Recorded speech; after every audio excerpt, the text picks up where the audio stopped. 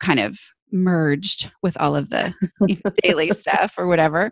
But that kind of stuff really helps, with dealing with the procrastinated clutter. And then, really working on the long-term decluttering of that space, which sometimes might mean, if our goal is to make visible progress and you need a space for your quilting stuff, that quilting stuff deserves space in your home because that's important to you, right?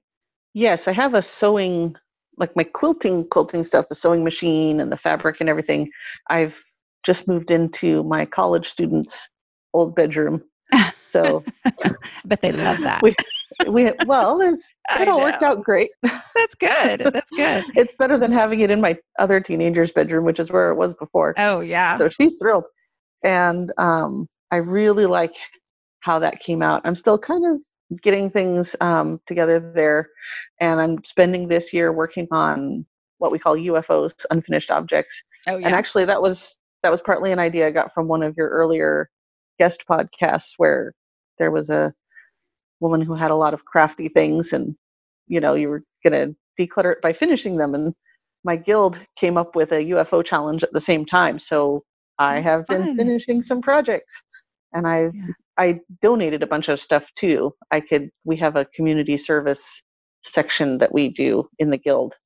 And so if I had a finished quilt top that I wasn't going to do anything with, I could give it to them and it'll be finished and sent out to give to somebody in need.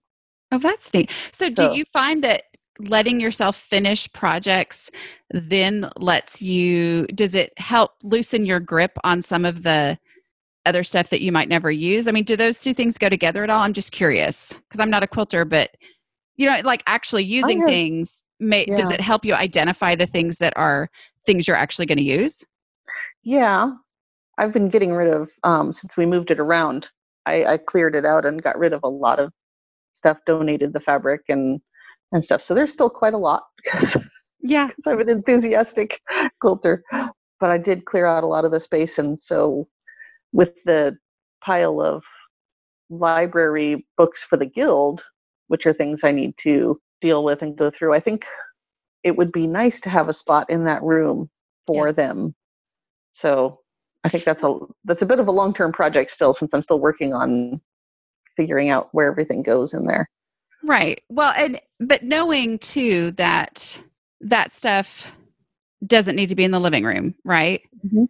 Okay. So it needs a home, and this is going to be its home.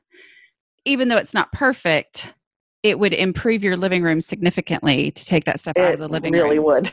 And go put it in that room. Even though that room is not perfect, your goal is the living room and making that more visibly. And I think because that's the thing about the visibility